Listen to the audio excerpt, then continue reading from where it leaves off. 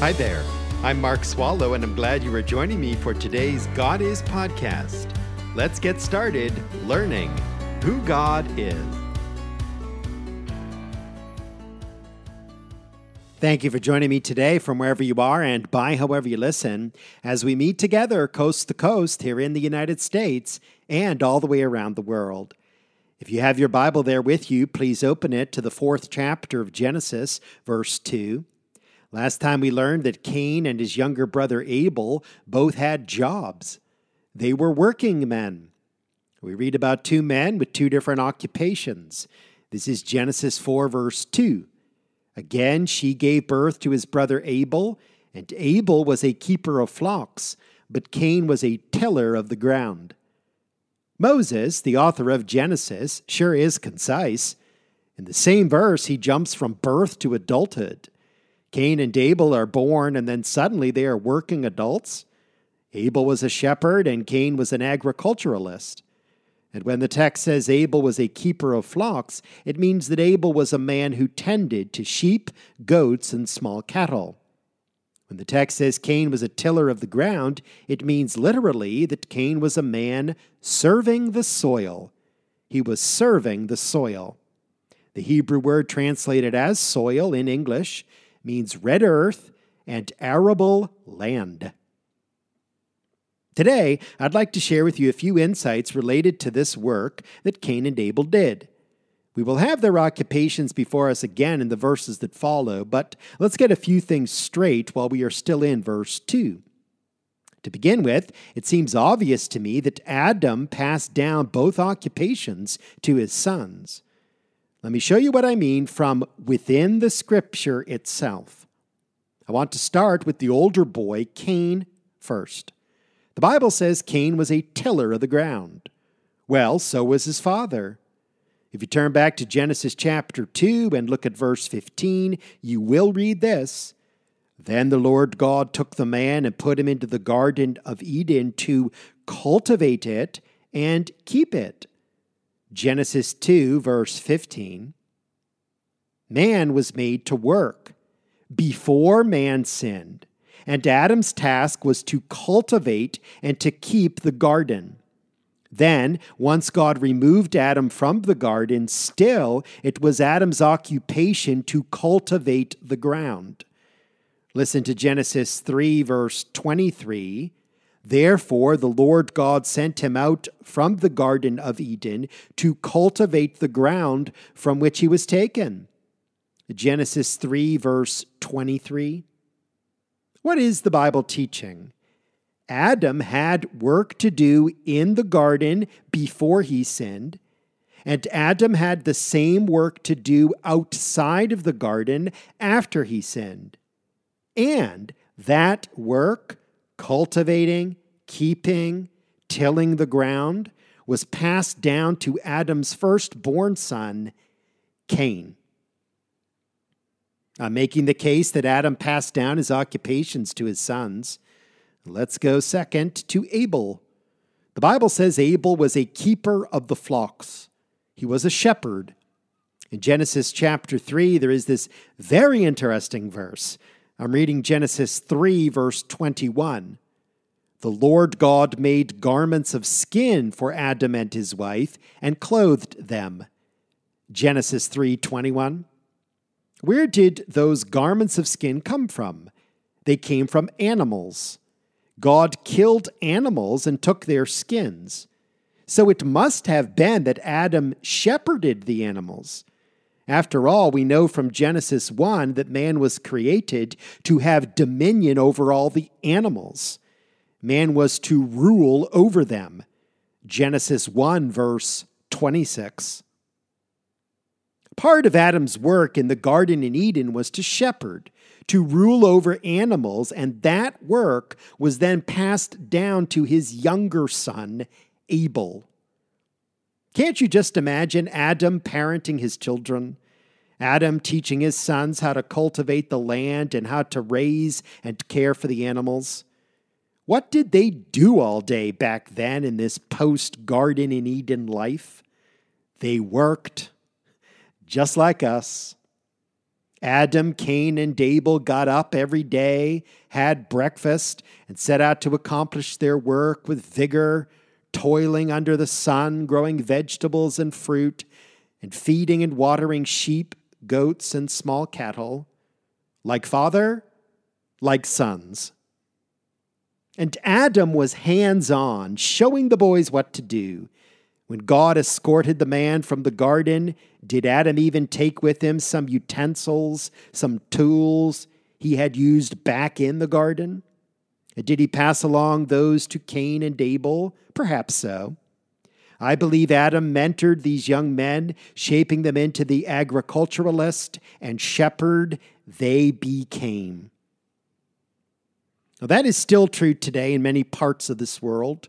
The parents teach the children to work, and out they go together and toil hard all day in order to live and pay the bills. If you grew up on a farm, then you can very much relate to this. Everyone in the family has something to do. I did not grow up on a farm, but I have family members who did, and this is their testimony. Well, that being said, maybe you grew up with a father who was a mechanic, and now you are a mechanic. Or a dad who was a lawyer, and now you are a lawyer. Was your father a businessman, and now you are too? Perhaps you even took over the family business. Maybe Papa was a soldier, and now you serve in the military. Whatever the case may be, still, the work of the parents often becomes the work of the children.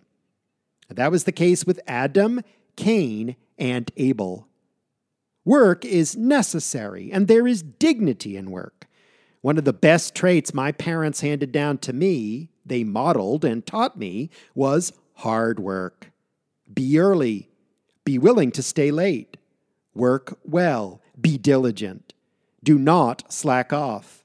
Be disciplined. And always do your best on the job. Have strong work ethic.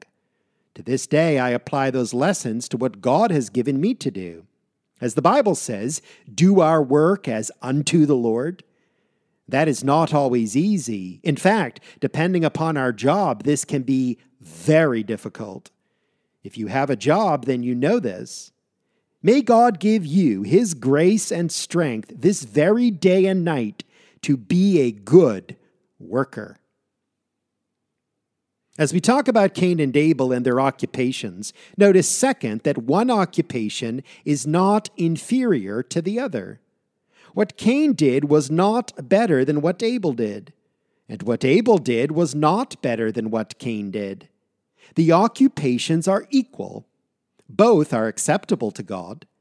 When we get down to verse 5, we are going to read about how God rejected the offering Cain brought. Cain had brought unto the Lord the fruit of the ground. And some think that the reason God rejected Cain's offering is because being a gardener was inferior to being a shepherd. Not so. That is not true. And we will see why Cain's offering was rejected, but it had nothing to do with the type of work he did. You know, we are fond of ranking types of employment and making certain occupations or vocations, whatever word you want to use, better than others. Earlier, I mentioned auto mechanics and lawyers. Isn't the temptation for us to think that a lawyer is better than a mechanic? And I mentioned soldiers and business people. Isn't our temptation to think that being in business is better than being a soldier? I say that is our temptation because to think like that is contrary to how God thinks. The next time you think a mechanic is less important than a lawyer, just see what happens to the lawyer when she cannot get her car to start on the morning of a big trial. Or if you are tempted to look down on someone working hard in the military, prepare to salute the next time your business experiences a precipitous fall in income and the stock price because of a terrorist attack. Whatever work you do, if you do it as unto the Lord, and of course, if it is work that can honor the Lord, whatever you do is important. and not inferior to someone else's occupation. Clearly, I'm not suggesting one can be a drug dealer or a prostitute, a gossip columnist, or a mobster for the Lord. I trust you understand that. Well, here's my third insight. Regarding Abel's work, we should emphasize that his flock would be necessary for presenting the right offerings before the Lord God. It was not until after the Great Flood, later in Genesis, that animals were used for food. Originally, men and women were all vegetarians. I think it is interesting that many people have returned to vegetarianism today. The sheep, the goats, and the cattle in Abel's flock will be used for sacrifice and also for clothing. Who does not like a warm wool sweater when it is cold? Finally, notice this about this last part of Genesis 4, verse 2, and these two occupations. The fact that Cain and Abel are born and grow into being workmen who work the soil and the animals shows you how wrong evolutionary theory is. Let me quote Robert Harbash. According to the theory of evolution, man was originally a caveman hunter and only eons later became an agriculturalist and, still later, a herdsman. But Scripture teaches that the agriculturalist and the herdsman were there on the earth from the beginning.